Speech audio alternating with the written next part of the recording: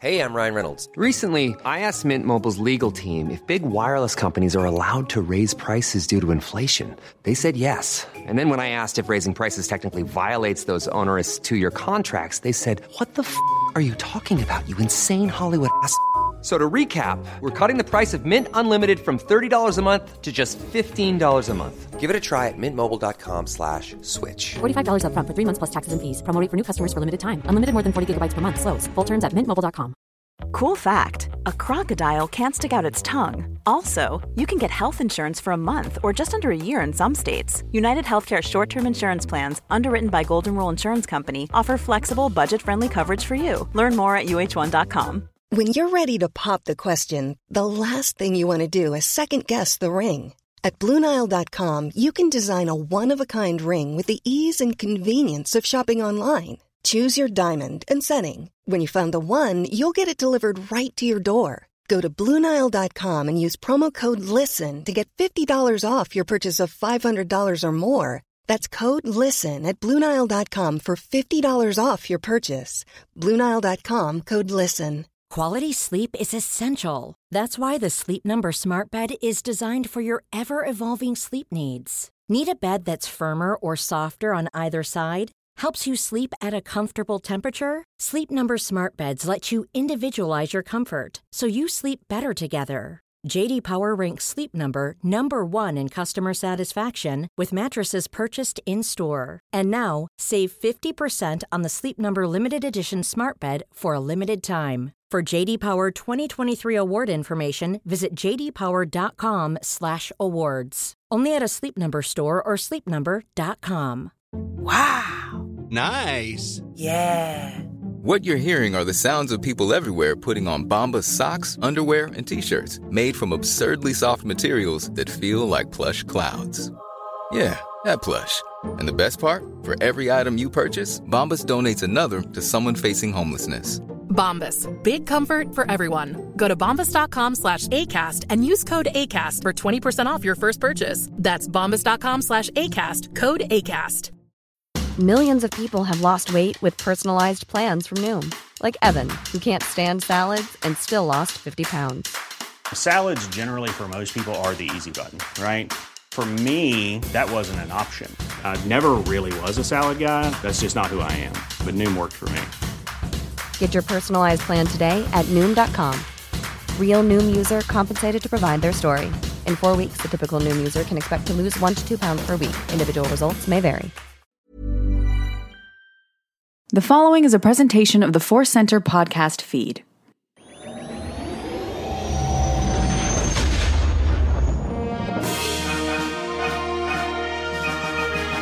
From the center of the galaxy, this is the Force Center podcast feed. I'm Ken Napzok for another edition of the big show, the main show, the superstar destroyer of our fleet. This is Force Center. Joseph Scrimshaw, Jennifer Landa here on the command deck as well. Welcome, compadres. Happy to be here, teetering on the big open data pit of the command deck.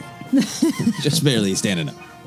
Just on a ledge of fear with Vader just stomping back and forth. I feel it's a part of the design to make sure that, officers are really alert, that they don't accidentally just get sleepy and walk off the edge and fall into the data pits. You got to be in it. You got to be on it. Quick access, quick exit points. Yes. No handrails. What's up, Jen? I'm good. Yeah. You sound as though you are convincing yourself. Yeah, right. Exactly. Is that, yeah. All the other things run through my head. No, I'm fine. I'm good. Thanks. No, this is definitely like a sitcom cut to. Your toilet explodes at home. Right. Yeah. No, just some patio furniture was delivered. That's all. Nothing exciting. Oh, okay. Is that the only thing you have in your house? Or yeah. You actually got some real furniture? Yeah, we have some furniture. Okay. Yeah. It's a Jabba the Hutt patio couch. Oh, I wish. If I was craftier, I would make it. Yeah. Well, you are craftier. It's just you don't want to unleash yourself on a whole couch, right? That's it would require a lot of money and prototyping. We are here today to discuss. We're here today. I feel like we're at a funeral or a wedding. No, we're here today to talk about something that it's so funny. This seems to be like it's going to be a fun little topic, and it will. But sometimes I see it really inciting passions, and we're going to talk about Rey's lightsaber. Rey's lightsabers. Question mark, exclamation mark. Yeah. A lot there. So we're going to dive into that. But as we always like to remind you guys, today's podcast is brought to you by Audible. Get a free audiobook download and a 30-day free trial at audibletrial.com/4center. Over 180,000 titles to choose from for your iPhone, Android, Kindle, or MP3 player. We're going to, a little bit later, as we like to do, recommend an audiobook for you to try. But first, catch up here before we dive into Ray's lightsaber and the news. Star Wars Adventures with us. Now, Joseph, you were on the road, performing comedy. Any Star Wars stories or just life? You know, I had sort of a Star Wars story in that I kept talking to people about Star Wars. I was at the San Francisco Sketch Fest, did an episode of my podcast, Obsessed, and an episode of my friend Bill Corbett's podcast. And just Star Wars just keeps coming up in casual conversation, and it's delightful, but it is also difficult because somebody will be just like, I heard this about Solo, and I'll be that was Joshua Trigg. He was fired from that. Like, you know, and it's hard to have I try so hard to have I've gotten to the point where I'm just like, I have several thoughts and I could share them, or you could just ask me not to. Your decision. Right. Absolutely your decision. Whatever you want is fair. And you're around a bunch of creatives who are, passionate and have their own ideas, and you just kind of want to go with the flow of the conversation sometimes. Yeah. But then something happens and you're like, I gotta talk. Yeah, no, but it's a great time at San Francisco Sketch Fest, and you can track down those podcasts if you want. Yeah.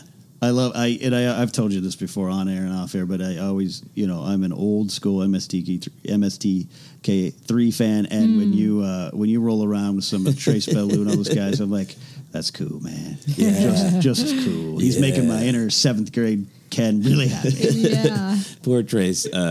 He did my podcast the first night, and his throat was a little sore, and then by the next day when he was doing the whole big Riff Track show, his first few lines is like, that's an interesting choice, Trace, to do every comedy line as Batman. But he had just lost his voice. And he's like, real funny there. Oh, my gosh. It was hilarious and beautiful. Love it. And it's always fun. It's always fun I haven't been up there, but I know a lot of people that go up there. And it's a Sketchfest, Sketchfest, a lot of traditions to it, too. So yeah, good to see Obsessed up there. Jen, you? Nothing. I can't think of anything. That's the show, folks. I can't even think of what I was doing earlier today. What's going on? Yeah, no. I always, every week, I'm like, maybe this week I'll have a big Star Wars adventure. Right. I think what's going to happen is it's going to all happen at once. When Celebration, it's like, that's going to be the kickoff. And then from that point on, it's just going to be Star Wars madness for me. And we're closer than we think. I know we are. It's a business really picking up again. Yeah, right. Exactly. I guess it's good to enjoy your own personal lull. Sure, right. Yeah. How about you? I'll tell you what, I had... it's coming out on the Collider channel, but we got to go see the VR, the Void thing at the Glendale Galleria, which is great because you got Diego Luna, Cassian Andor, K2SO, some surprises I won't spoil. That's a video for them. I don't want to get into it, but it was total fun, and I'd love to go back. I think a Force Center field trip would be amazing. Yeah. You get into it. The VR is so good. There's probably video of me. I know when I concentrate, I chew my tongue. me and my dad do that, and I'm just like hiding around a corner shooting stormtroopers, chewing my tongue, concentrating. Nice. Wow. You really do forget. You get lost in it. But the more important thing is while I was waiting, I went over to the Lego store. Oh yeah, that's a big one there. Now, Joseph, you're like me. Every time we go to a Target, we check that toy aisle. Jen, you're with us too. You check that toy aisle, and the Legos. That you go to the Lego store, it's all in front of you, and you can't grab. And I think I'd heard, but I never seen up close the Cloud City Bespin playset. Oh wow, I haven't looked at that one closely. Do they have it they have those nice displays? Because I saw Vader's castle in that big nice display. Right. Do they have it displayed all put together? Not displayed, and I'm glad they didn't. Not displayed. No, they had some other stuff, probably some Harry Potter junk. No, I'm kidding. I love Harry Potter. I got it. It's priced to go at $399.99. Nice. Jeez. It's this big old flat disc, and I didn't know what I saw it from a distance, and I saw the castle, the Vader's castle. Whew, yeah, I need to get my hands on that. There's the Leia Hoth one. Ooh, that have you seen this one? Oh, is it just her? It's a $30 set. Okay, and it's got I think it's got Luke in back to shorts. Mark Hamill in a diaper. Yes, and it's got Hoth Leia, my favorite Leia. It's like $30, and then they got the Death Star chasm rope swing. Oh, nice! That's kind of relatively new. But then so I'm looking around, and that's my phone. I kept it on so I could get you guys in my apartment. I was like, what am I looking at? It's like a flying saucer, and it's Bestman. It's a big round circle. Ooh. It's got everything you need.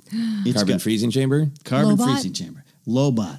Ugnaughts? Ugnaughts, yeah. It's got all these little anti-chambers, everything that you got going, and then it goes out to the side where Vader and Luke, where the big reveal happens. Oh, you got nice. that little ledge there and everything. That's incredible. I don't know. You got the father telling spot. Yes. $3.99. I don't know. I gotta tell you, and you had mentioned, and you're like, I kind of stick away from Legos because God bless you, because it was, I couldn't get through it. I had to leave. I physically put my hand on the Luke's Island set that isn't that expensive. That's got the little porg. Like I touched it and thought about it, and then I released. I would love a little camera angle of you just kind of tenderly. But what if but my home. It's overflowing. So that was the Star Wars adventure I had. Was consumerism and lust for a toy set, and I walked away. I forgot I did actually do one thing. I walked into a comic book store because I had some time to kill in San Francisco, an actual physical comic book store, and I bought physically that Age of the Republic special, so I can see the lightsaber moment that all the kids are talking about. Oh, there's a lot of talk about it. Oh, that's right. I heard about that. Yeah. I physically bought a comic book. It's great. It's great. I finally caught up on the Age of Republics up to that issue, and I got to. I had a little bit of a. The Maul one was good, and Jody Houser's writing most of them, and I'm all on board. And the Qui-Gon one was like, I was like, okay. I mean, I'm not sure. And the Jango Fett one pulled me in, and I was like, oh, I get what they're doing. This is great, and it's a lot of fun. Nice. I can't wait to get all caught up. Yeah. Get in there, dive in, roll up, get the comics. And we'll talk more about comics, too. I read them on a delay. Me too. Yeah, we'll get there. Jen, we've got some Star Wars news. It has been quiet as of late. We've kind of enjoyed that, but we got some news. Yeah, we do. The first one is a little bit of rumor news. Variety editor Todd Spangler shared an interesting tidbit on Twitter last week saying, quote, Disney says it will demo Disney Plus at its Investor Day on April 11th, including first look at some of the original content for the SVOD service, end quote. So while he didn't mention The Mandalorian, it's pretty safe to assume that this original content might include this new Star Wars series. What's particularly interesting is that April 11th is the first day of Star Wars Celebration Chicago. So if they are showing Mandalorian footage, how do you think that they are going to time this are they going to do a panel like an hour after the investors thing or simultaneously? Because it's going to hit the internet or like news is going to come out from that. One would think. Yeah. I mean, honestly, for the sort of IgerCon we've made fun of where information drops first, this almost seems timed well on purpose. That it would be footage would be revealed the same day or the next day. So what day? Thursday? It's April 11th. I don't know. I can get a calendar up here. Let's do some calendar. There was sleuthing. a sudden reach for various devices. Yeah. I think Jen's going to be faster with her Dick Tracy watch. No, because I can't figure out how to use a calendar on this. I got it. Old Google Calendar, okay, man. go Which for it. Google's watching me right now. I love the new Google thing where they're like, you haven't responded to this email in 4 days. Want to give it a try? It's not freaky at all. So Thursday, April 11th. Oh, Thursday. But the convention starts on Wednesday. Right. So it'll be in the spring. Oh, so it's technically the second day. Second day. So that actually makes it much better to be just like, we've got a panel. Calls at 10. We got a panel at noon. Yep. I think finally they got Uncle Bob to coordinate to play ball. Uncle Bob play ball. Interesting. But that also moves all of this into not confirmation, but more likelihood that it is coming out in 2019. Yeah, that's what I was thinking. And I think we're all still a little nervous that's distracting. Yep. Right. For episode 9 in Mandalorian. Potentially. At the same time. I mean, we're all going to enjoy it, but yes. Yeah. Yeah, I mean, we just have it. Binge this, watch that, go to the with theater. A syringe, that's fine, but yeah. Yeah, it does kind of not take away from the event aspect of it, but it's a Jon Favreau series. This is a huge deal. The first live action series, right? Yeah, exactly. And then it's like, okay, do this, and then you focus on that. I wonder if they're going to time it. To if Iger's calls at 10, all right, and he gets to it by 10. If they got a panel at 10, they start early sometimes.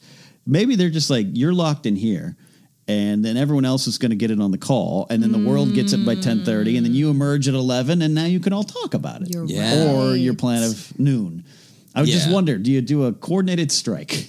Oh my gosh. Yeah. Some strategy involved. And obviously, like for us, we're focusing on The Mandalorian, and we're assuming that The Mandalorian, but from their perspective, right, it's the whole thing. It's all of Disney Plus, so it could even be the Tom Hiddleston Loki thing, right? Oh, yeah. I mean, who knows what it might be? Yeah, that's true. You know? And what you watch is like nothing.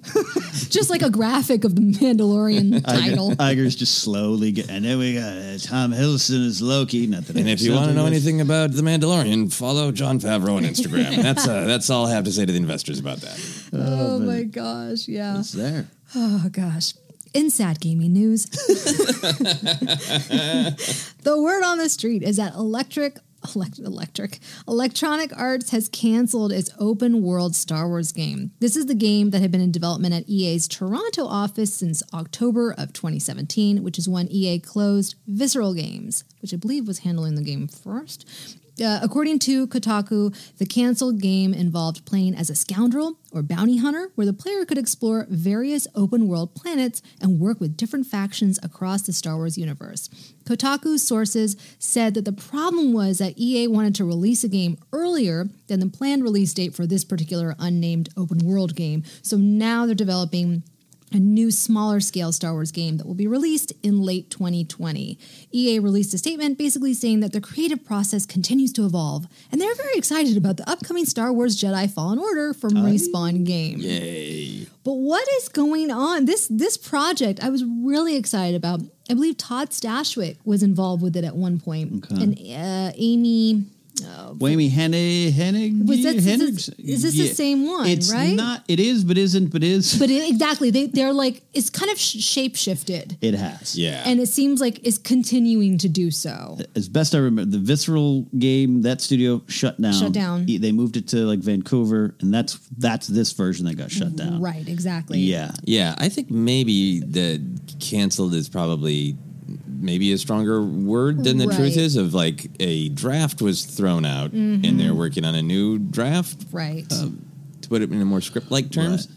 Yeah. That's kind of what they were insinuating, I think. Yeah, like that final update in the article was basically like, don't worry, we will release a Star Wars video game someday. So don't worry.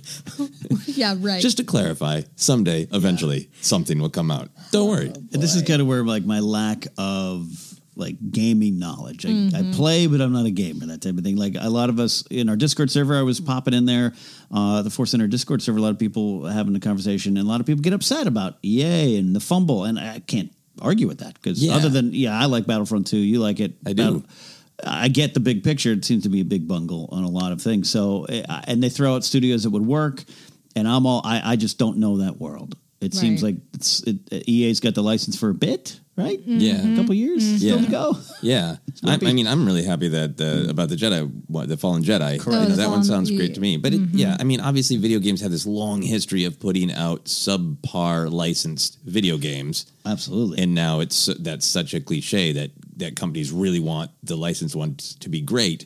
Right. But it seems like such a moving target of what do people want and how can we make money off of it and how can we make it amazing. And right now, it's going to be about episode. Oh, nobody cares about episode 80. It's going to be about the man. Oh, nobody cares. It's like it's not like the old days where a movie came out and then you made a video game of that, and sometimes it'd be good, and most times it would be trash. Like that. It used to just be the model. Absolutely. Yeah, I was really looking forward to this game because I loved the kind of the concept art that they kept showing, because to me it reminded me of Red Dead Redemption. Yeah. That's all I want. I just want Star Wars Red Dead Redemption. Hey, you got my vote, but it's like the second one, which is amazing, and a lot of people are just in love with this game, myself included. Hey, that was 8 years. Wow. 8 years between the last game, and I think I could see the point. I'm going to make it clear to anyone listening. I'm not defending EA if that's a problem with you. I'm just saying I could see the point where they're like, we wanted to get something out sooner. Yeah. So we change gears. All right, we'll see where it lands, I guess. Yeah. It's just going to be Star Wars Mortal Kombat, I bet. 2D punching. Oh my gosh. Now that. Updated Tarasakashi game, yeah. Oh man, don't get me excited about that. It was a busy week in the world of comics and books. Last week, Marvel announced some new details about the upcoming Age of Rebellion series. Age of Rebellion will consist of 9 issues that will be released over the course of 3 months, with various stories spotlighting fan favorite characters from the original trilogy. 8 of the 9 issues will be written by Greg Pak and illustrated by Chris Sprouse and Mark Lamming, with the covers by Terry and Rachel Dodson. Now get ready. These stories will focus on Princess Leia, Grand Moff Tarkin, Han Solo, Boba Fett, Lando Calrissian, Jabba the Hutt, Luke Skywalker, and Darth Vader. The final issue, Age of Rebellion Special Number 1, will be a collection of stories, so who knows what characters will make an appearance. The Age of Rebellion series will run from April to June. Now, you said that you have been reading the Age of Republic series. Caught up with Republic. Yeah, well, there's still there's a couple still to come. Dooku, Anakin, all that kind of stuff. But what do you think we can expect from the Rebellion ones?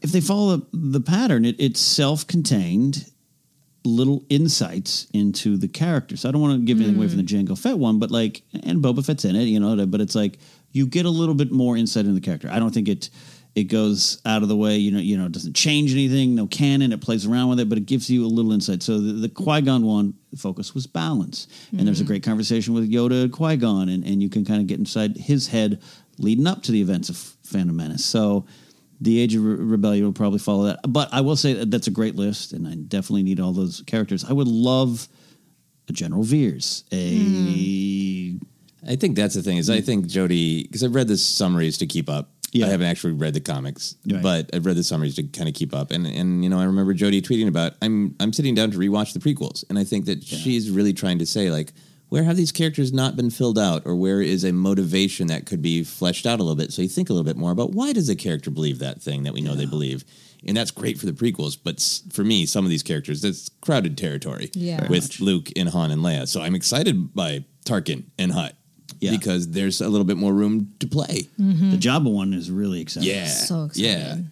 Yeah, that's and Jodie's such a good writer. Love what she did with the Throne adaptation. Not just took you that story and moved you through it fast, but really I felt added something to it. So I'm curious to see what this team does. They got some high standards to live up to. Yeah. And more than anything, I'm just happy for you, Jennifer. The single shot Jabba comic. I mean, come on, Tales from Jabba's Palace. I'm so excited. And maybe there'll just be a little bit more war, because I like the ongoing Star Wars comic, but it is still kind of laser focused on our big three, and I would like to see some of the just the scale of war. So maybe Grand Moff Tarkin is is he strategizing against a rebel attack, where you get a little more sense of war? Yes. Of the Galactic Civil War. We could have a discussion about that. Tonight's not the episode, but the current Marvel mainline is in a spot where I have to admit, just not as happy as I'd like to be with it, because as we lead into Empire Strikes Back, I had to stop today. I was reading this today, Joseph, and I was like, where's the battle? Yeah, war. Star Wars. And it's not just me with my war over lore. There ain't even any lore. There's just this thing going on that I'm just like, okay, Empire, rebels, fighting. And to be fair, there's been that. Yeah. So it's interesting. We could talk. That is really interesting. If only we had microphones and a recording device. StarWars.com announced that starting in April, we'll meet a new elite squadron of TIE fighter pilots in the last days of the Galactic Civil War in a new Marvel miniseries called Star Wars TIE Fighter. The series, written by Jody Houser, she is a busy lady, she is set in the time of Alexander Freed's forthcoming novel Alphabet Squadron, which they also announced will be a trilogy. Alphabet Squadron is set after Return of the Jedi and will follow the fallout during the fall of the Empire from both sides of the battle. StarWars.com also released the first cover art of both the book and the comic, and it's intriguing. Oranges, yellows. It's like the first thing that I saw. But what did you guys think of the covers in the news? Oh, I'm excited about it. I'm curious because I want that era explored a little bit more, but it's really sitting right on the Battlefront 2 story. I'm not concerned about it actually being different, but it's that Iden's exact era of time, and her arc of going from being in Imperial to not. So we're going to see the Imperial perspective and the Rebel perspective. It's fascinating. But I guess it's not as, I know it's going to be different, but my immediate reaction isn't as excited because I feel like that's a little bit of time and the kind of characters that we spent time with. Yeah, Elite Squadron. That's what they said about Iden's crew. Inferno Squad. Yeah. Someday we're going to learn that actually in the Empire, everyone was called an Elite Squadron except for just 3 a-holes who are just like, these are the only non-elite troopers. Right. And then I want a series about those guys. That's what I want. Probably tagged in pink. Palpatine just laughed at himself like, my best troops, sure. We're in the same spot on this, Joseph, because I got 2 writers that I love. Jody Hauser, I just talked about. Alexander Freed, the Rogue One novelization. I haven't read his first Twilight Battle Company or Battlefront Twilight Company one. I'm going to, I swear. So I'm excited based on that. And I know it's going to be out, and I'm interested in it being an event, but I had the same kind of like, cool. I'm going to get to it. Yeah. It's going to happen. Yeah. I'm going to read it. I think it's just going to be about how, obviously introducing new characters. Mm-hmm. So I think it's just going to be about how invested quickly are we in these new pilot characters, so we care about their story. Right. And hopefully get a little bit of that state of the galaxy we always talk about. Flesh it out a little more. It is interesting because now that you're saying that, it does make me wonder about like the tier. Like, you know, the whatchamacallit, Inferno Squad is related to a video game. So is that technically going to be lower on the tier? And so now we're going to go back to the old canon, you know, A canon. Canon tiers. Yeah, exactly. No, we're not going to go back to Star that. Wars detours canon. Yeah, exactly. No, but we'll see. Looks exciting. Yeah. That's it. That's the news. That is the news. Wow. A lot of stuff coming. It's so funny. We're enjoying this slight break, but there's always things to talk about. But gear up. It's coming. It's coming fast. I don't know when that title's going to drop, but we're going to get something. So that is the news. Before we go on, we always like to recommend an audiobook for you to try. And today, Joseph, I really like this choice. Yeah, we are recommending this because Solo is out on Netflix and you should go watch it every day, or at least just let it play. And if you're in the Solo mood, you can learn more about the characters by listening to Most Wanted by Ray Carson, tale of Han and Kira and their Rodian friend. Yeah, and it's a fun little romp. It is. It's a fun, horrifying, beautiful romp. But it works so well with the film. It does. It's some of my favorite stuff. Kira they really fleshed out the character so well. So try it. Download your free audiobook today at audibletrial.com/4center. Again, that's audibletrial.com/4center for your free audiobook.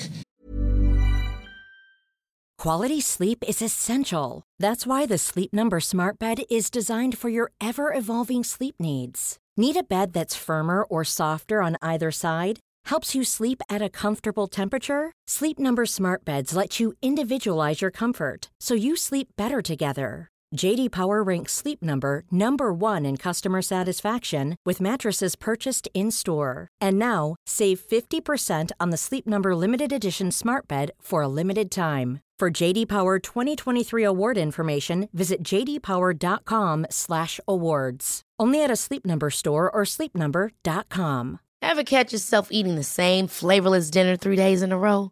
Dreaming of something better? Well, HelloFresh is your guilt-free dream come true, baby. It's me, Keke Palmer. Let's wake up those taste buds with hot, juicy pecan-crusted chicken or garlic butter shrimp scampi. HelloFresh. Stop dreaming of all the delicious possibilities and dig in at HelloFresh.com. Let's get this dinner party started. A lot can happen in 3 years, like a chatbot may be your new best friend. But what won't change? Needing health insurance. United Healthcare Tri-Term Medical Plans, underwritten by Golden Rule Insurance Company, offer flexible, budget-friendly coverage that lasts nearly 3 years in some states. Learn more at uh1.com. Hi, I'm Daniel, founder of Pretty Litter. Cats and cat owners deserve better than any old-fashioned litter. That's why I teamed up with scientists and veterinarians to create Pretty Litter. Its innovative crystal formula has superior odor control and weighs up to 80% less than clay litter. Pretty Litter even monitors health by changing colors to help detect early signs of potential illness. It's the world's smartest kitty litter. Go to prettylitter.com and use code ACAST for 20% off your first order and a free cat toy. Terms and conditions apply. See site for details. Since 2013, Bombas has donated over 100 million socks, underwear, and T-shirts to those facing homelessness.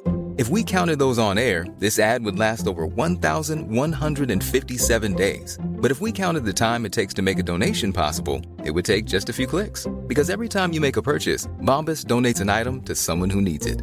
Go to bombas.com/ACAST and use code ACAST for 20% off your first purchase. That's bombas.com/ACAST, code ACAST.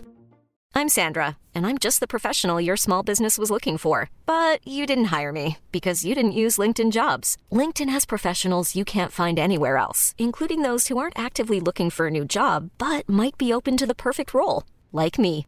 In a given month, over 70% of LinkedIn users don't visit other leading job sites. So if you're not looking on LinkedIn, you'll miss out on great candidates like Sandra. Start hiring professionals like a professional. Post your free job on linkedin.com/achieve today.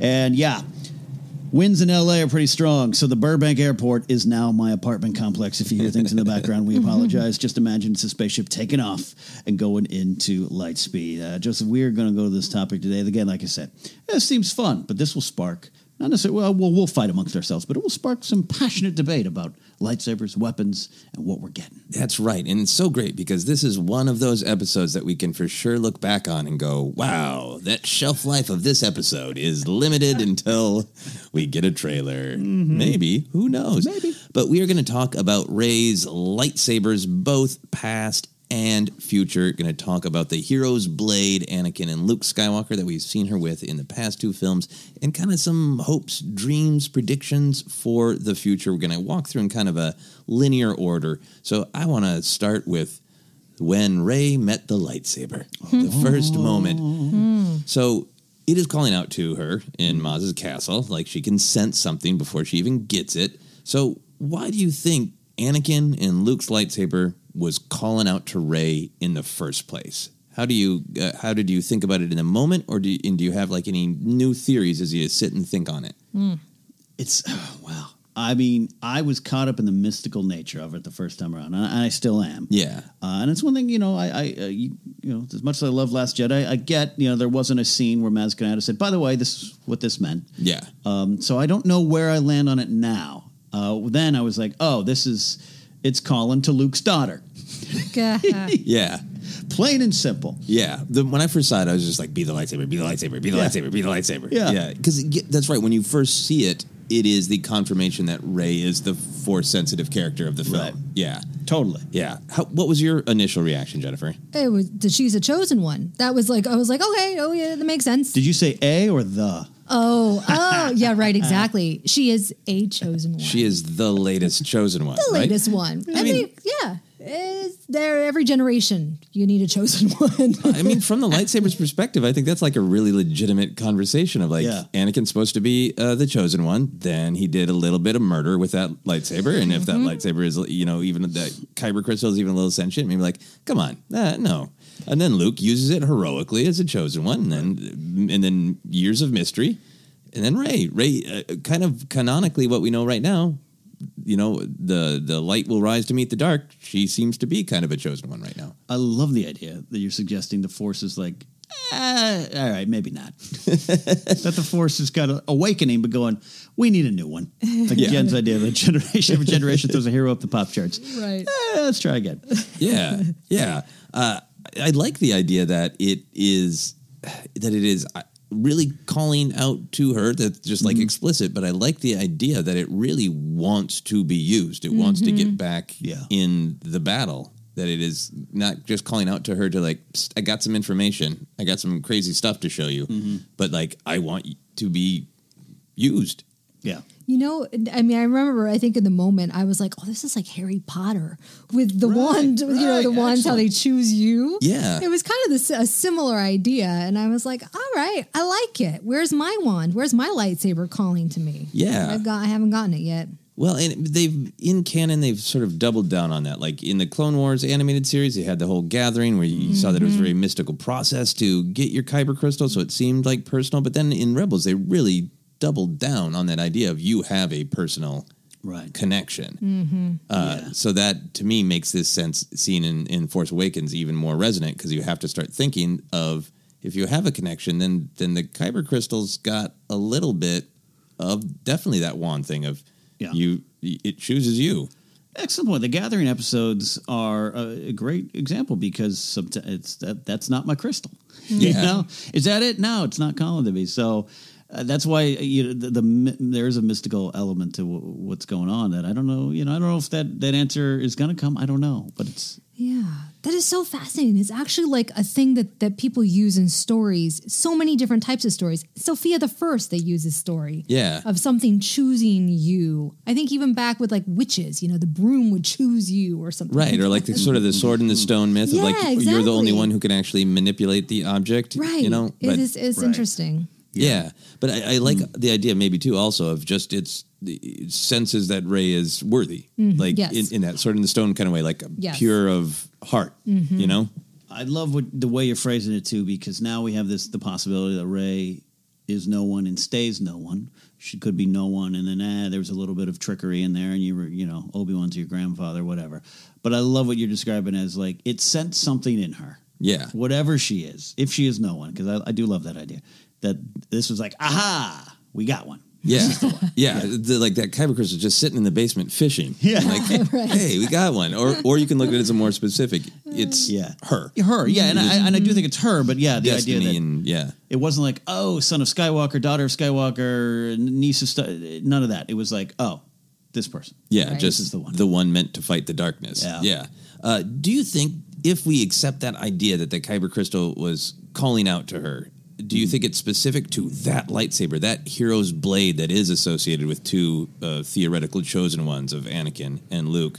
Or do you think if she found Quinlan Voss's lost lightsaber, it would have been like, pick me up, pick me up? If you had asked me in 1983, I'd be like, it's kind of any saber. Yeah. If you asked me during the prequels, how many times does Anakin and Obi-Wan like lose lightsabers and get new? I think they go off to the gathering. I think they pick 3 stones at a time. They got their own cave on Ilum, right? Because they're. And I think this time around, it seems, and it is the hero's blade, but it seems there's, I don't want to say more importance put on it from a negative standpoint, like we shouldn't do that. No, these lightsabers do mean something. Yeah, but I definitely think it's the blade now. But I think there could have been a point that you could have convinced me that any blade would have been like, hey, you need to use me. Yeah. It's fascinating to me, in partially because the whole sort of Quinlan Voss thing with his psychometry ability, where he touches things and senses things from them. Yeah, and you just finished reading Dark Disciple again, right? Yeah, so it's prominent now. Yeah, and there's a lot of lightsaber touching. Yeah.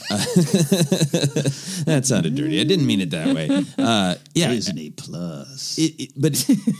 I think it's certainly like in Attack of the Clones, there's that real like, hey, here are 2 random extra lightsabers. Totally. Anakin and Obi-Wan. Totally does. But I kind of like the headcanon of like, that's one of the reasons that they weren't doing too great with Dooku, because they weren't kind of in unison with their blade the way that, Kanan is training Sabine to be, in unison with her blade.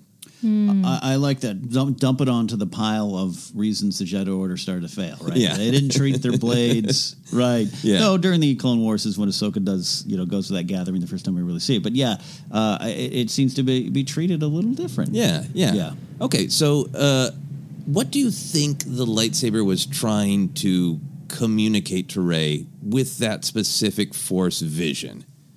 Oh, with the Force vision. Yeah, because, really going down that rabbit hole, the lightsaber shows her some places that lightsaber definitely was. Yeah. Shows her some of her past, maybe her future. We don't know. It shows us the destruction of the Jedi Temple that maybe that lightsaber was at. Maybe it wasn't. We don't know. Yeah. We don't know how recently Maz came across it. So it's not just like it was playing its best of hits of things that lightsaber personally experienced. Right. It was showing her such a mixture of things. Yeah, I think it was trying to propel her to action. That's why I think that it had to be that specific lightsaber and not just any sort of kyber crystal that she would have to I don't want to say train, but like make her own. She's not Padawan. She's not training to be a Jedi. She doesn't know anything. So it's almost like this lightsaber had to catch her up to speed. This was a previously on the Force. Yeah, exactly.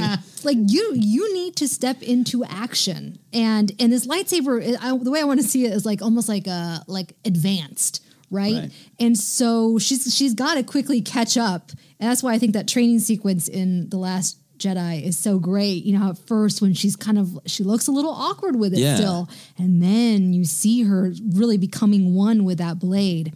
So Yeah, I think it's trying to do her a favor. Yeah, and I feel like that cut, when she cuts the rock, you know, you can interpret it as distraction, but you can also interpret it as sort of like adjusting to the level of power offered by the connection to this specific blade. Exactly. That's like really cool. How do you interpret the lightsaber's message? I think it is, and this might go. You know, I'm trying to get Haight Ashbury here, man. Let's go cosmic, man. Let's go cosmic.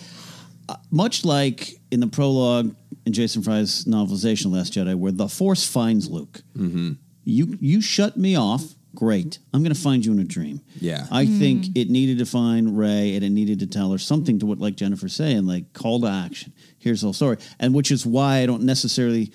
I still think it's the blade, and it's the reason it's the blade, but it's also not all the blade for me, because it's going to your point of the blade wasn't here, but the Force have been here. Yeah. Right. Not that the Force speaks like that, but so it has to get the whole message out. It has to find her through something. Yeah. And this is the thing to do it. I know this is not an exact science because it's the Force. No. But something like that. No, picking up on the whole trippy Northern California crystals influence that George Lucas had. Yeah, I was just up there. Yeah. I walked past some stores that would have sold me crystals. They didn't call out to me, sadly. Make me into a lightsaber. But I love this idea that it is almost a frequency. Like that Kyber crystal can sort of broadcast a little radio message of Force feelings, thoughts, images, ideas to Rey. So it's not necessarily the lightsaber saying, I have these opinions, but just knowing, like, I have this frequency from one side, and here's someone who can actually receive it, who needs to know. I love that. Look, I got some people close to me who are I wouldn't, I'm saying they're like crystal worshiping people, and I don't want to belittle anyone that does, but like I've had explained to me, like I'm like, what's going on? And then, well, there you say this, does this, and I'm like, all right, I hear what you're explaining. I don't know if I fully get it, but you do, and I get it, makes sense. So this Kyber crystal has this living kind of thought process going on, and it feels things, and it feels Rey up above. All makes sense to me. Yeah. And I think I totally agree with you, Jennifer, and you, Ken, with talking about that dream, that it's all about that call to action, because it seems like, having her moment of past being like, yeah, don't worry about that. Right. Just keep moving forward. Here's where you need to go. Here's the problems. Which is why really could still be no one. Yeah. Which, look, JJ has Maz say it. What you're describing, JJ and Lawrence Kasdan wrote, not Rian Johnson. Right. I don't want to get in that fight, but like, it could still be. Yeah, absolutely. To me, that whole, I think we've been kind of talking around it, but to me, that whole idea of the light rises to meet the dark, there's no reason that can just be, this is the random person in the galaxy that the Force found for whatever reason, and it doesn't need to be in the bloodline. Mm-hmm. Or she's a clone of Palpatine and Kenobi and K2SO. That's all. It's just somebody just went through the galaxy, vacuuming up just a DNA of all Jedi. She's the uber Jedi, all of them put together. Some Ugnaught janitor and Bespin called this. Force sensitive, though, for sure. Correct. Force sensitive Ugnaught janitor. So, of all of the visions and voices that she heard, why do you think it was Obi-Wan who spoke directly to her? And I know this one is a powder keg, because there's a lot of people who feel strongly that we need more follow-up on that. Mm-hmm. And that this was a big hint towards her being related to Kenobi. You ain't wrong, because I was right there with it, too. Yeah. And then you were starting to, the rumor mill, you never really know what to believe. Even some stuff you hear, and like it's cold, hard fact to the person that's telling you, that also can change. I don't know. I sometimes think that it was a random toss-in. And that JJ would just like, wouldn't why not Obi-Wan? Because you hear them talk about it, and James Earl Taylor comes in and does the voice, but then they take the one from Alec Guinness and then they put it. Yeah, it seems kind of fun, right? So I don't know. I am not convinced right now that it still means something, though I was on board then. Because why wouldn't you, Rey? These are your first steps. Yeah. What? Yeah. What? Right. How do you feel about the old Obi-Wan talking directly to Rey? Yeah, I think I'm in the same boat. I think initially I was like, there it is, confirmation. Okay, she's related to Obi-Wan. But then the more that I think about it, the more I think you're right, Ken. I think it was kind of like not a throwaway, but just, like, well, why not? Who do we got in the bullpen that we can bring on? They're not going to bring some random Jedi.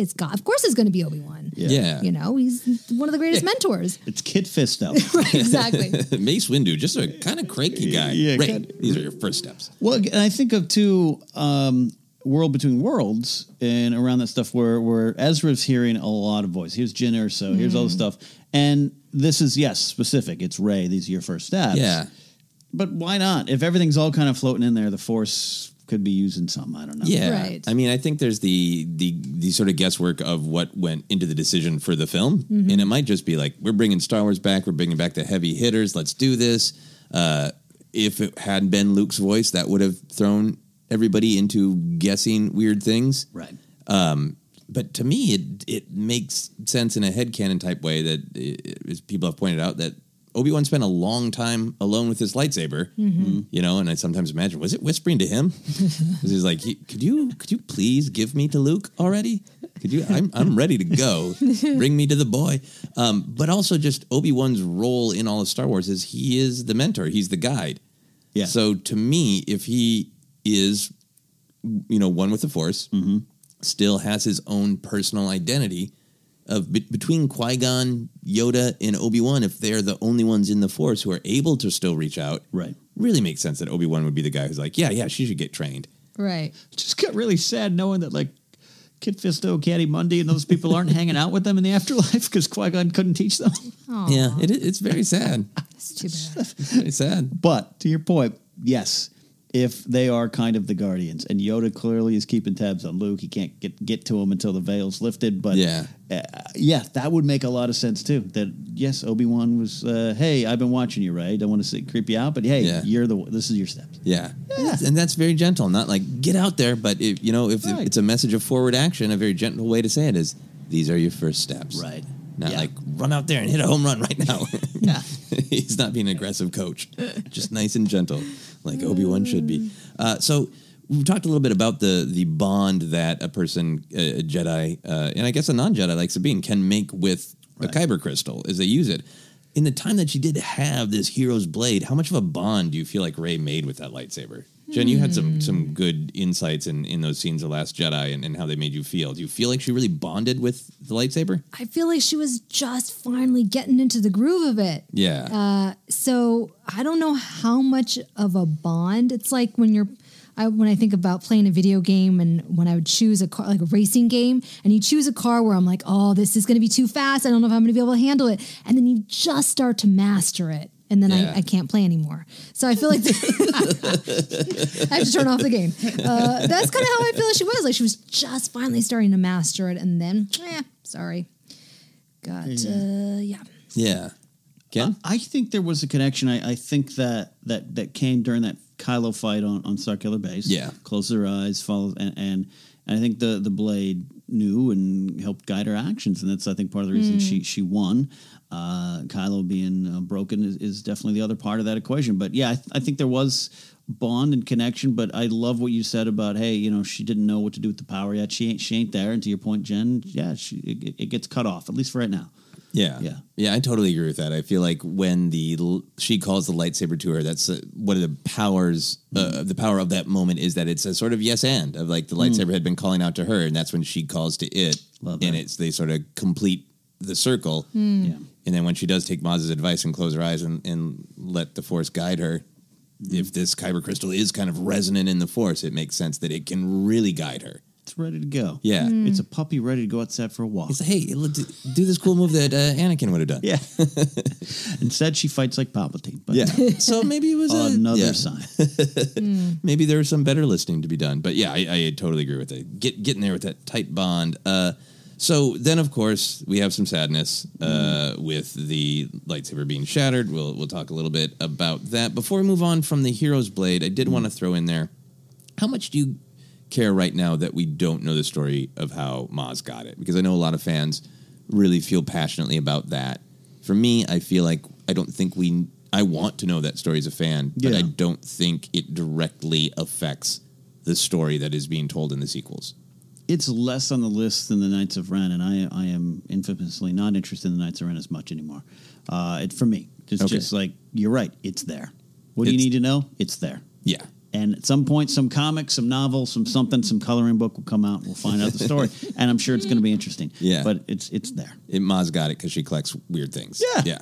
How do you feel, Jen? I think that there's probably a lot of story to tell. I think it'd be fun if they did it in the Legends of Luke Skywalker way, where it's kind of like folklore. You don't know if it's true or not. I would also love to see it in animated form. I think that would be really fun, like a portion of that story. Oh, yeah, and like Galaxy of Adventure style? Yeah. I think, why not? But I think that would come much later after we know more about it. But I think a book form would do it right. Yeah.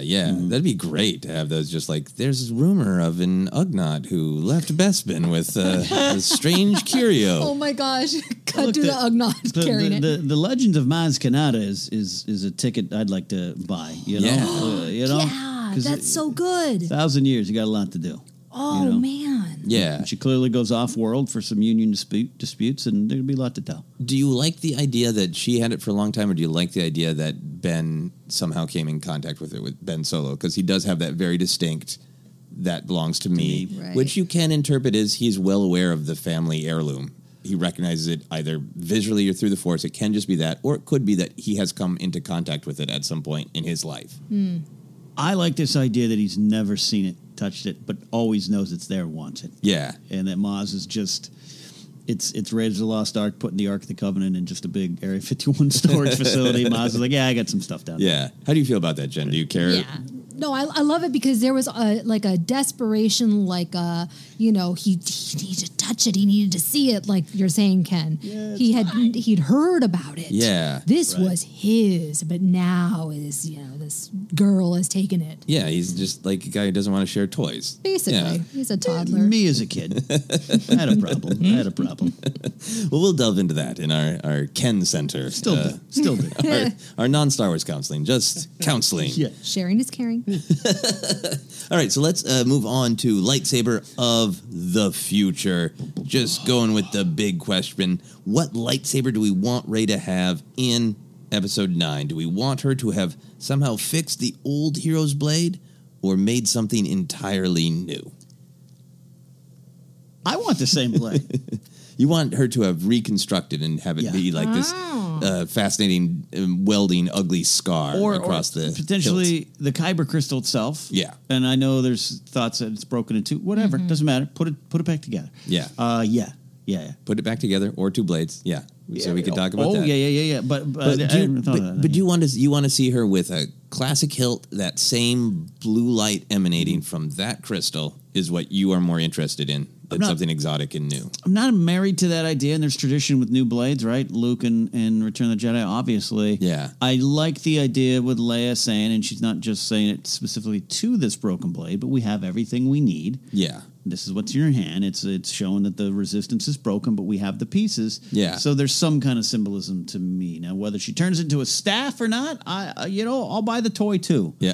But I like the symbolism of rebuilding what was broken. Yeah. How about you, Jennifer? I like the idea of her taking something old and making something new.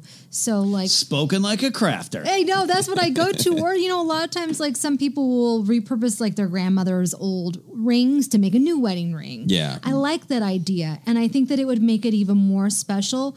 There is something iconic about that blue lightsaber, so I'd have to get used to not seeing that. But so maybe it's the hilt with like a yellow lightsaber or not purple. I don't know, teal. Mace would not be happy. Yeah, right. If it's purple, it'd be somehow. She's a clone of Mace Windu. Gosh, there's only so many colors. But yeah, so I think that would be really. I think it'd be making a statement as well. Yeah, I think Ken, you make a good thematic argument for rebuilding what is broken, but I feel so much about what is elegant about Last Jedi, saying that the past does matter, but you have to forge your own future as well.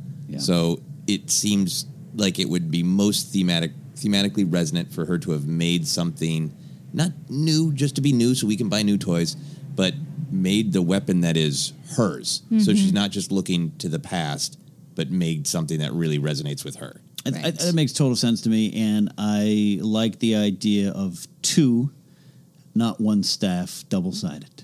Oh, two lightsabers. Okay, well, let's get into that. Let's get into the Ahsoka style. If it's brand new. Cool. Yeah, if it's brand new, you want Ahsoka style. You want two blades. Take that broken hilt, form 2. You got to get some other parts. Go down to Blades R Us, and then the crystal. Maybe the crystal is broken, but you can sand it down. Yeah. And then have two little, not little, but two blades. With two bright blue blades. Two bright blue blades. Bright blue blades. That's kind of cool. Bright blue blades is pretty cool. I like that because it works to her strength with the staff. So she can kind of wield it potentially the same way. Which is why people want her to have a staff. She's got some skills. Right, exactly. But I don't know. I like the two. The two, physically. I was thinking, you're talking about double-sided? I was thinking double-sided. No, but that's a popular theory because it makes sense with the kyber crystal being split into two. It goes along with her staff use, and it is definitely in the world of Star Wars taking something old and making it new again. Right. Definitely. I'm thinking of was it the Forces of Destiny with Ahsoka training Ezra? Yeah. Right? The two. It's hard for me to see Rey with two. I don't know why. I guess because I am used to seeing her with a staff. Yeah. Yeah. Absolutely. I mean, I don't know, it's not even just like a popular theory. It's like I think it's a popular desire. Fans want to see that play out. She was clearly skilled in it. Yeah. You couldn't go wrong. I just wonder, how does that work? The practicality of a staff, then you extend the blades. So now you got long. What's that fight look like? I don't know. That she whacks a lot of people with the middle of the lightsaber. I think there's a lot of possibilities. Yeah, I think there's something about it that makes me want to see something new. Like, there's a part of me that doesn't want we don't need to go crazy with lightsabers because I feel like there are only so many cool lightsaber designs out there. There's only so many different ways energy can shoot out. Right. But there's a part of me that would like to see something cool. Maybe I never thought of this. She's such a scavenger, so it would make sense if she had to kind of make a janky lightsaber like Kylo's. Like, how would you feel if she had basically a blue version of Kylo's blade? I'm okay with it because I see the Rebels. We've got to see the green one. Yeah, and they've popped up in the comics. You know, I hear where you're coming from, Jen. I'm just like, yeah. But is that just too similar to Kylo? No, it's more about give her something nice. You know, she's had to fight her whole life. Give her a nice lightsaber. Yeah, there is the nice element where that imitates Kylo. That makes sense for Kylo, for him to be his lightsaber to be shaky and broken. Exactly. Yeah, it fits with his character. Yeah, and she's good at repairing things. But I wouldn't mind if there was a kind of almost a steampunky element to her actual hilt. No, since she is good at scavenging and putting pieces together in a cool way. Yeah, our friend Shaler, who's listening, he probably wants a little steampunky lightsaber. And cat, lightsaber. All right, so we've talked about this. It feels like we're all going in the same direction, regardless of whether her lightsaber is new or not. Do you want it to be the same kyber crystal or halves of kyber crystal? I want it to be the same. Yeah. I want it to be the same because I know, some people get upset of, hey, it was Anakin's, it's Luke's, and now you've destroyed it, and then the toy company names it Rey's lightsaber, and people got upset about that. But then the kyber crystal does have that lineage. Yeah, that legacy. Yeah, give me that. Yeah, that legacy lineage. It was raised by Luke. That legacy. Give me that legacy. Yeah. Do you like that, Jennifer, too? That mix of old and new? Yeah, you have to. I mean, that was the kyber crystal that, in my mind, was calling to her. Yeah. So, and then you'd have to explain or show where she gets a new kyber crystal. Mm-hmm. That opens up a whole other can of worms, which I guess they could, do some sort of exposition for that. Yeah, and I mean, it is totally possible that it is just she's got a new lightsaber, and if the blade is blue, fans can just assume yes. Yeah, right. It's the same until Pablo Duggal puts out the what are the visual dictionary. Thank you. She went to Ilum 2. Yeah. Or it could be a part of the plot that Ghost Luke has to show up and help her out. But that's a long time. Yeah, that's a long time because we want that time jump. Yeah. Now we're just writing episode 9, which is bad. Don't do what we're doing, fans.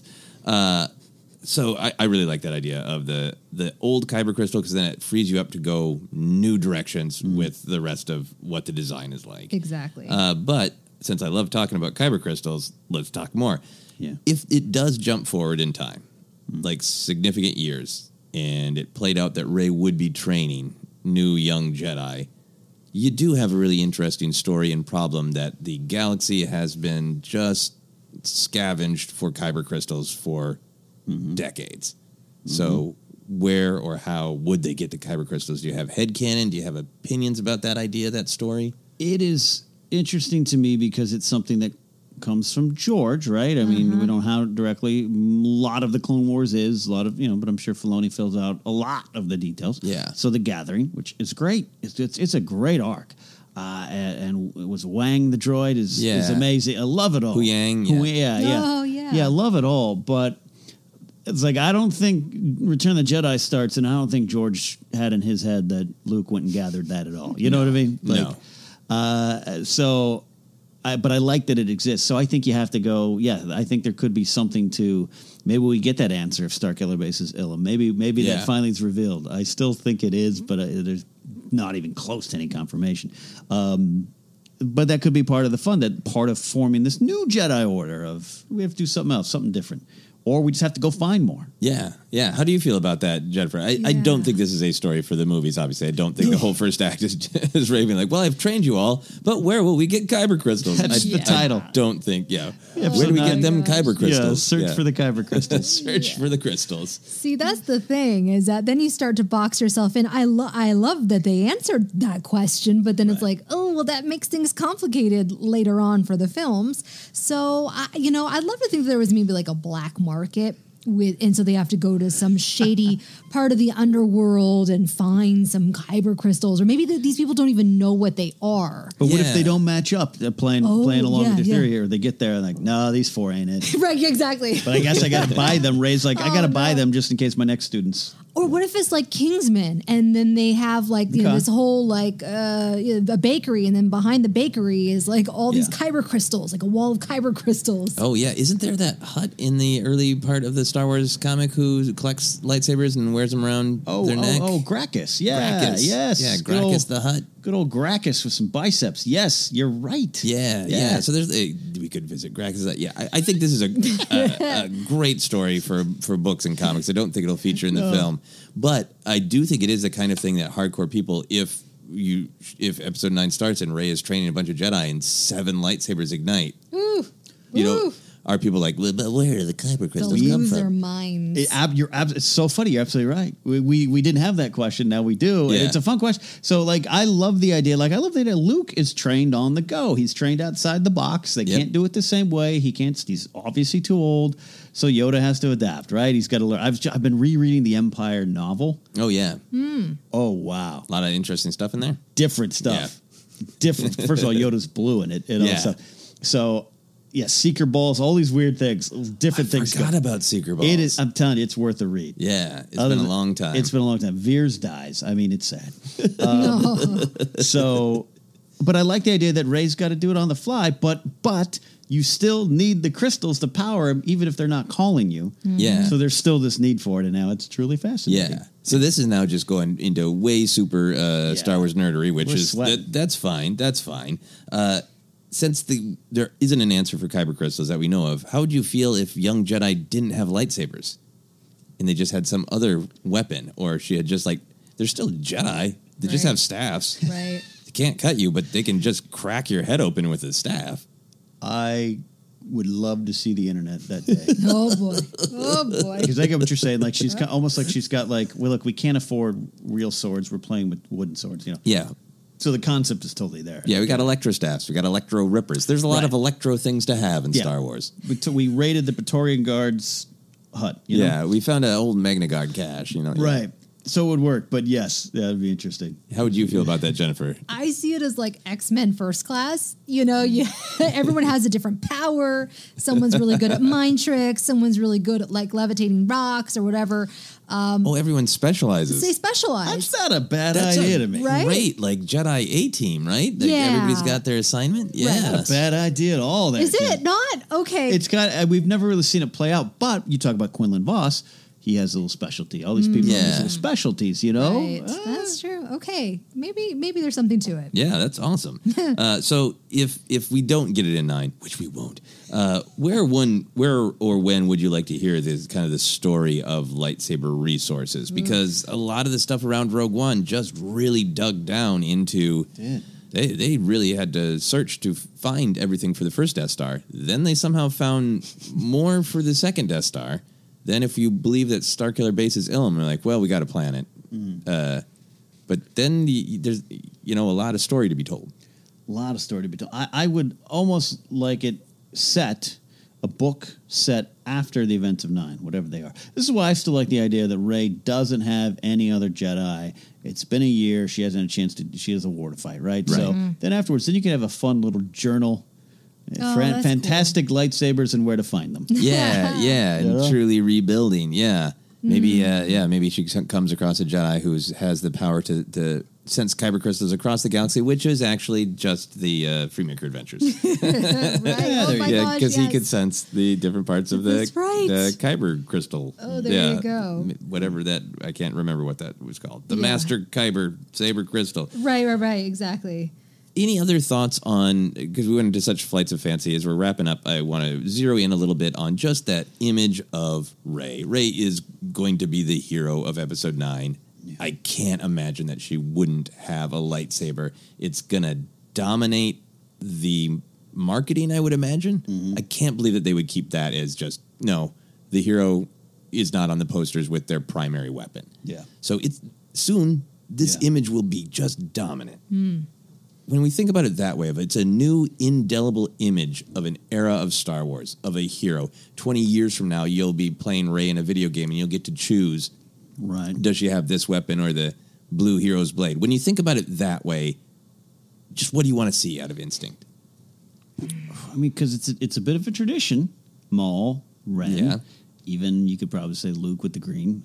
I know it pops up in the trailer briefly, but it's like a second, right? Yeah. On top of Jabba's sail barge. That's where I almost go against my 2 lightsaber one and just give me one blade just held high. One blade held high. I know, and it was kind of like it was the last poster too, right? Yeah. One of the marketing things was Rey holding it up. Yeah, that's a time-honored tradition, Just introduce a new blade in a trailer, and then we have 14 podcasts about it. Why?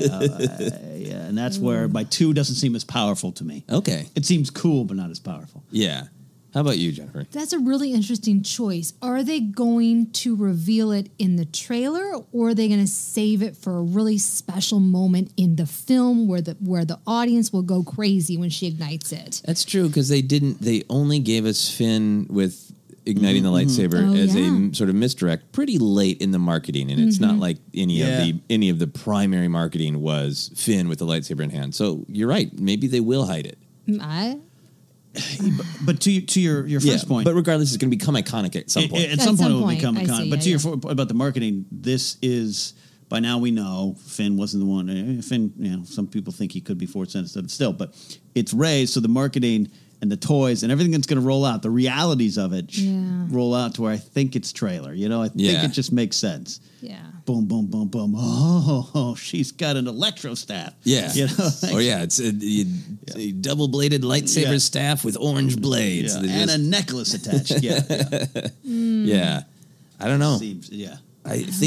I don't know what it is. I trust the creatives at Lucasfilm, but I feel like in order for it to have punch, it's got to be new. Yeah. The sequels are about, the old giving way to the new at some point. And I just feel like whatever it is, it's got to have that iconic power, but be different. But be new. Yeah. Yeah. And it would double down on the fact that she's not a Skywalker. Yeah. It's like, unless. Yeah. Star Wars Episode 9, not a Skywalker. My final fun question is, if you were a Jedi fighting in Episode 9, what kind of lightsaber would you personally want? I only have the skills to handle one blade to begin with. Okay. So as much as I love a staff or I have to do one blade. I'm pretty traditional. Obi-Wan and Luke's blade, I love them. I just love the simple ones. I think at one point I may have thought that I wanted a Wookiee wooden blade. That's kind of cool. I like wood. I like wood grain. It's very nice. I whittled as a kid. I can do that. Yeah, I would like Luke's green lightsaber.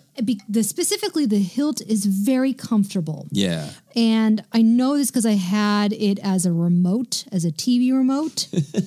It was very easy to use, no problems. But I think, once hold Luke's blue lightsaber hilt. It was not that comfortable. No. it got my thumb. It just was like, I would not use this. I still have my 1995 Power of the Force Luke one, and it does. It's good. It's good. Man. It That fits grip in your is good. hand. Yeah. It fits powerfully. Yeah, I would like a nice hilt that doesn't hurt your hands at all, and then I would like to be able to adjust the lightsaber so it's incredibly long, thin, like 20 feet long. And then when people came at me, I could just poke them from very far away.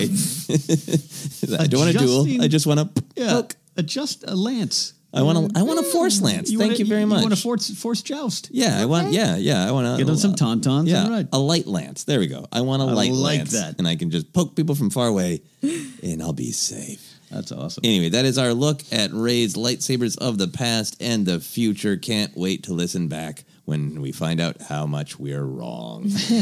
Yes, you're right. This one we're going to find out soon enough, sooner than later. Yeah. Oops. Or maybe, hey, we got it.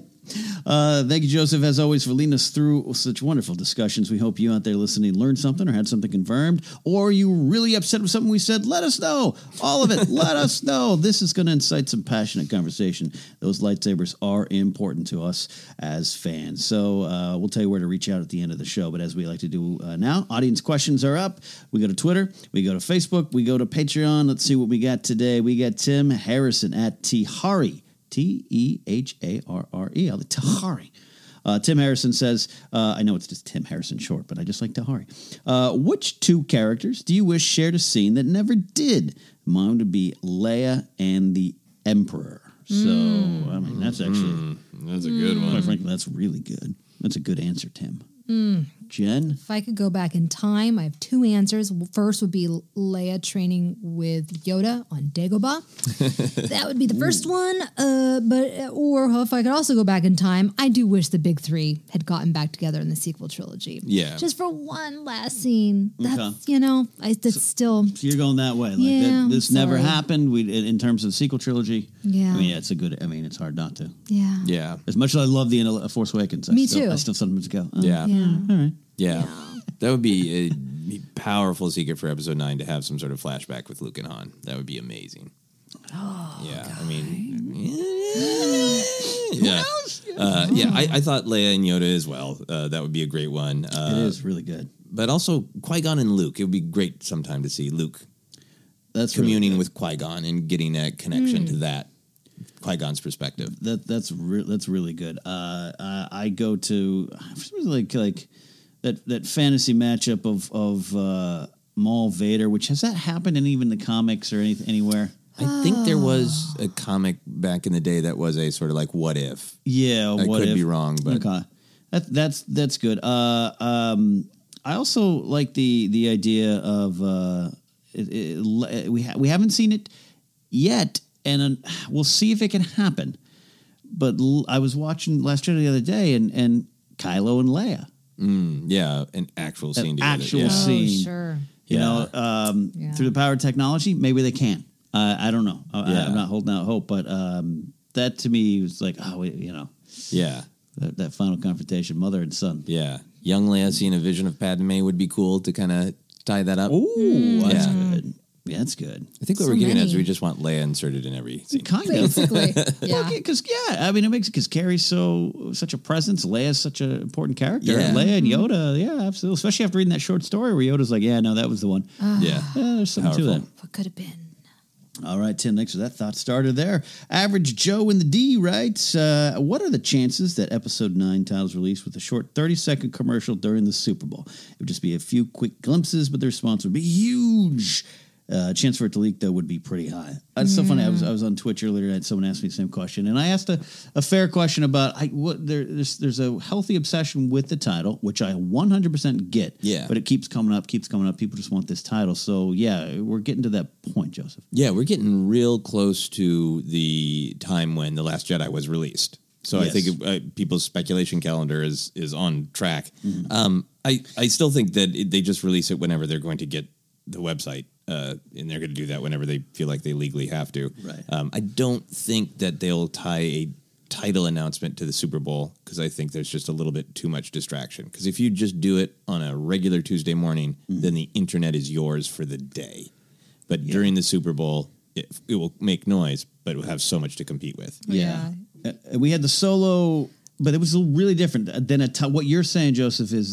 We want the title and the focus. Solo was lost in the Super Bowl a little bit. It was part of the landscape. Yep. We got Avengers, Endgame, we got that kind of stuff. That seems to work to me more for the Super Bowl this year. Yeah. Jen? Yeah, with Solo, didn't they end up saying, join us on Good Morning America a few days later or something? Yeah. You're right. I think it was the next day. Was it the next day? Yeah, so it was a teaser, but it was also the first that we had seen, and I do think it got lost in the noise of the Super Bowl a little bit. Yeah. People care about the commercials for the Super Bowl, It's like, oh, cool, another commercial, but they're like, it just gets lost in noise. It's just a lot.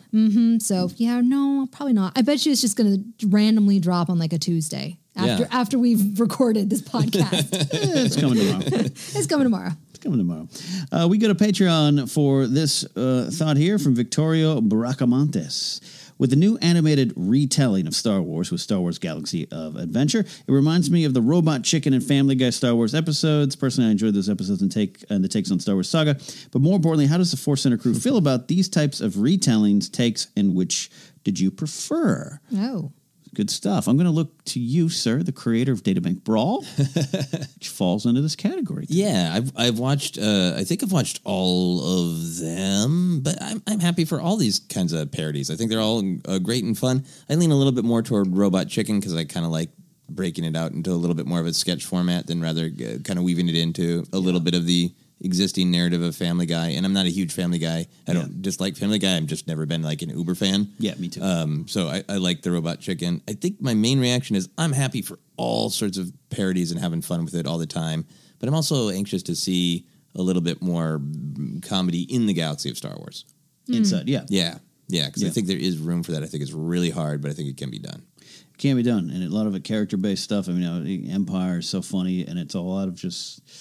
pure character. Yeah, I know what you mean though there. Agenda. Yeah, specifically with Robot Chicken, I think it was really funny and fun at the time. I think it's why Star Wars Detours probably wouldn't work as well right now. Yeah. And I think you're right, Joseph. I think it needs to go into having humor within the universe as opposed to like kind of poking fun at Star Wars fans really in our fandom and things like that. I think it's a funky time for that. Yeah, and I think it's part of it is like, it is to put it mildly. It's a funky time. But I mean, the thing is like, with the original trilogy or even the prequels, you make your jokes on the playground or, when you're hanging out with your geek friends. And now like Kylo Ren's lightsaber with 8 different things coming out. It's a candelabra, Right. We've all made those jokes. Right. So some of those sort of things to poke fun at, like the internet's got it. Yeah, exactly. So you kind of have to dig deeper or make it about characters. Exactly. So true. You're absolutely right. And I do like the Family Guy stuff. I've seen most of it. I think I've seen all of it. And no doubt Seth MacFarlane and his team there are Star Wars fans. Yeah. I don't know. It's a love letter to Star Wars, but while also poking fun of it. But the Robot Chicken stuff was more my style. Yeah. Going back to my love of Hardware Wars and then even Troops, Kevin Rubio's Troops, like that. That's just, you mentioned the playground stuff for school. That stuff me and my friends did. Like, what if, how did the Emperor find out the Death Star blew up? And then Robot Chicken did it. And that's why Seth Green and his team, they're fans because they probably had those conversations. Yeah. And they're doing prune face figure jokes. And that's right there with a lot of us. It has changed and memes and everything. And I'm not complaining about the internet now, but like it has changed. So I don't know if it will work as well. Another one, I loved the Muppet Baby. Oh, I love that the was Muppet great. Baby. Those were always good. Oh, yeah. Thank you, Victoria. Great stuff there. Jamie Molman says, do you ever think about where the Skywalker name came from? Is it Shmi's maiden name? Who were her parents? It's funny how much we focus on the surname, but we don't actually know very many people with it. Is this a Han Solo situation? Quotation marks around Solo. Yeah, this comes up, Jen. Shmi Skywalker. She had that name to begin with. She did. As far as we know. As far as we know. I like to think of it as like a Jon Snow situation from Game of Thrones. Oh. So maybe the name can be carried on. Yeah.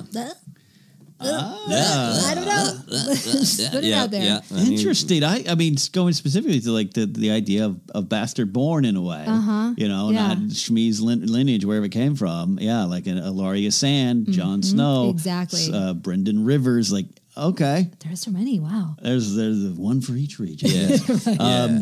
Yeah. All right. right, that's some good headcanon. Absolutely. Yeah. And we've talked about, I think it's still possible, an interesting idea that Ray would adopt it, and I think that would cause more storytelling about the name. To me, it's fascinating. There's this balance in Star Wars about like the myth versus the sort of more real galaxy reality. So you could have the fun imagination of like, yeah, it's a common name. There's many Skywalkers. But then when you look at kind of Star Wars as a myth, then when suddenly you realize like the great hero of the galaxy, Luke Skywalker, is basically like Luke Johnson. there are many. In terms of realism, it makes it all make more sense why they didn't change his name. Shmi Skywalker is just a no one. She's just like, I'm Susan Johnson. And then I just became pregnant with Anakin Johnson, the future of the galaxy. Like that makes more sense, but it chips away at the mythic. Yeah. It does. It's also, when we go to the Phantom Menace, and the Force-born thing, which now has been expanded on and picked up on with the comics and everything. I still look at it as George kind of saying, this has to stop somewhere. Don't worry about it. Yeah. Don't ask the questions. Every generation has a beginning, and it's right here. It's right here. Yeah, every story has a beginning. Yeah, I don't ever think we're going to get that. But Jamie, it's a great, it does come up, and it's fascinating. Shmi is an interesting character in her own right. We don't get a lot of time with her. But yeah, we should get more Shmi time. And there was that great thing that I think is on. Shmi time. Shmi time. No, it's Stop. Shmi time. It's my time. Shmi time. Sorry. Shmi time. Oh, boy. Shmi time for wine. There's that thing in Thrawn Alliances where he pings on the name Anakin Skywalker because in the Chiss language, Skywalker has some deeper meaning. It does. So you can play with, like, maybe from the perspective of the galaxy as we know it, it's a common name, but it does somewhere in the unknown regions have this ancient prophetic meaning. Love it. There you go. Skywalker is a Chiss. No, I don't know, but you're right. Zahn did dig into that. That's interesting. Yeah, it seems like he's trying to play with that of like let's keep it mythic, let's keep it kind of unknowable, but it has fate and destiny tied to it no matter what. Yeah. And as far as the idea of the Solo thing, I could see that too. But to me, wouldn't necessarily start with Shmi. She's not doing a lot of skywalking. I don't know. Unless she was like, I like to get out of my life and walk on out into the sky. Hey, could be something there. Thank you, Jamie, Victoria, Average Joe, and Tim. Thank you for your questions. If you have a question or a comment, want to join the conversation, a lot of places to do it. You can follow us on Twitter at Force Center Pod. Our Facebook page is Force Center Podcast. We do have a website, forcecenterpod.podomatic.net, tpublic.com/user/Force Centers, where you can get our T-shirts and other kind of merch. Put Force Center on a coffee mug. Tweet us pictures of your merch, and we'll reshare it. Podcast available in a lot of places like Podomatic, iHeartRadio, Apple Podcasts, and Spotify, and then YouTube right now. Thank you for all the love. We got some good response to our last couple of videos. We got the animated Databank Brawl. We got the Force Ghost Party. We got that fan video list.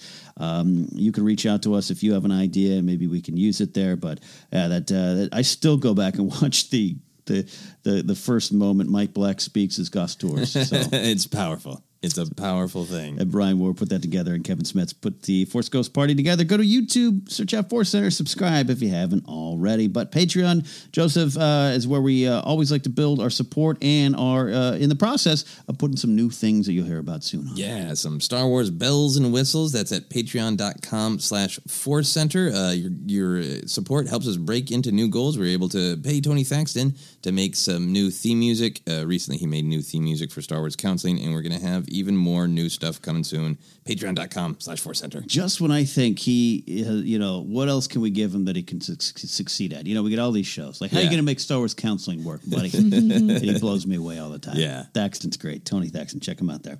All right, that is it. We're almost out of here. We'll have our own adventures. Joseph went up to San Francisco Sketch Fest this week. You want to follow him, some of his live events. Joseph, tell him where. Yeah, you can follow me on Twitter and Instagram is at Joseph Scrimshaw, and you can go to my website, josephscrimshaw.com, and check out that live shows page in particular. If you're in Los Angeles, I have a show this weekend called Game Night Variety Show, and of course that show that I worked on for Adult Swim that I did some writing for, Tigtone, is still airing Sundays at midnight. I believe this coming Sunday, as we release this episode, will be the episode I scripted, Tigtone and the Wizard Hunt. So be sure to watch that. There's nothing short of really cool, man, because this town is... It's hard to get a leg. Yes. It really Get a is. foot in that door. And then it gets cut off by a lightsaber. You know, it does, absolutely. So congratulations. And Force Center fans, please support Joseph and his work over there. Jennifer, where are you at? I'm on Twitter, Instagram, Facebook, YouTube. Where else? I joined TikTok at Jennifer Landa. What? I did. I haven't done anything yet. What? Yeah. What's I a don't know. TikTok? Exactly. What? Exactly. It's basically music and like. It's how do you describe it? It hasn't left my soul. Oh, really? You love it? No, Oh. no. I mean, not. Sorry, that was harsh. The commercials that keep showing up on Facebook have not left my brain. Oh, wow. Okay.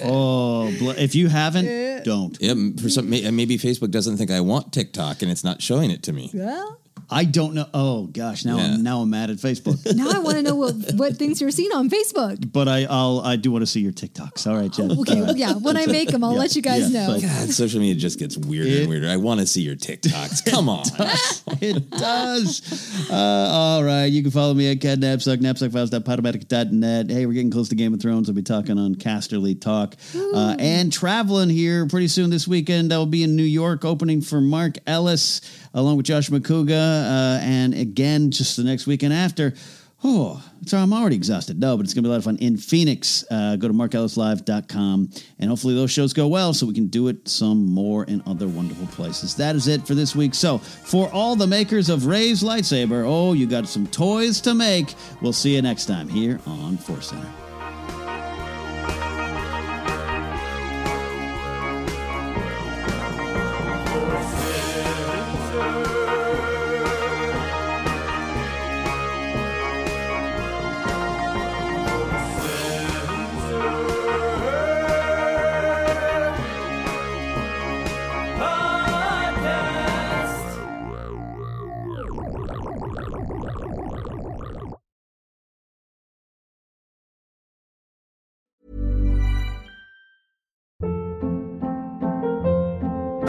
Hold up. What was that? Boring. No flavor. That was as bad as those leftovers you ate all week. Keke Palmer here. And it's time to say hello to something fresh and guilt-free. Hello Fresh. Jazz up dinner with pecan-crusted chicken or garlic butter shrimp scampi. Now that's music to my mouth. Hello Fresh. Let's get this dinner party started. Discover all the delicious possibilities at HelloFresh.com.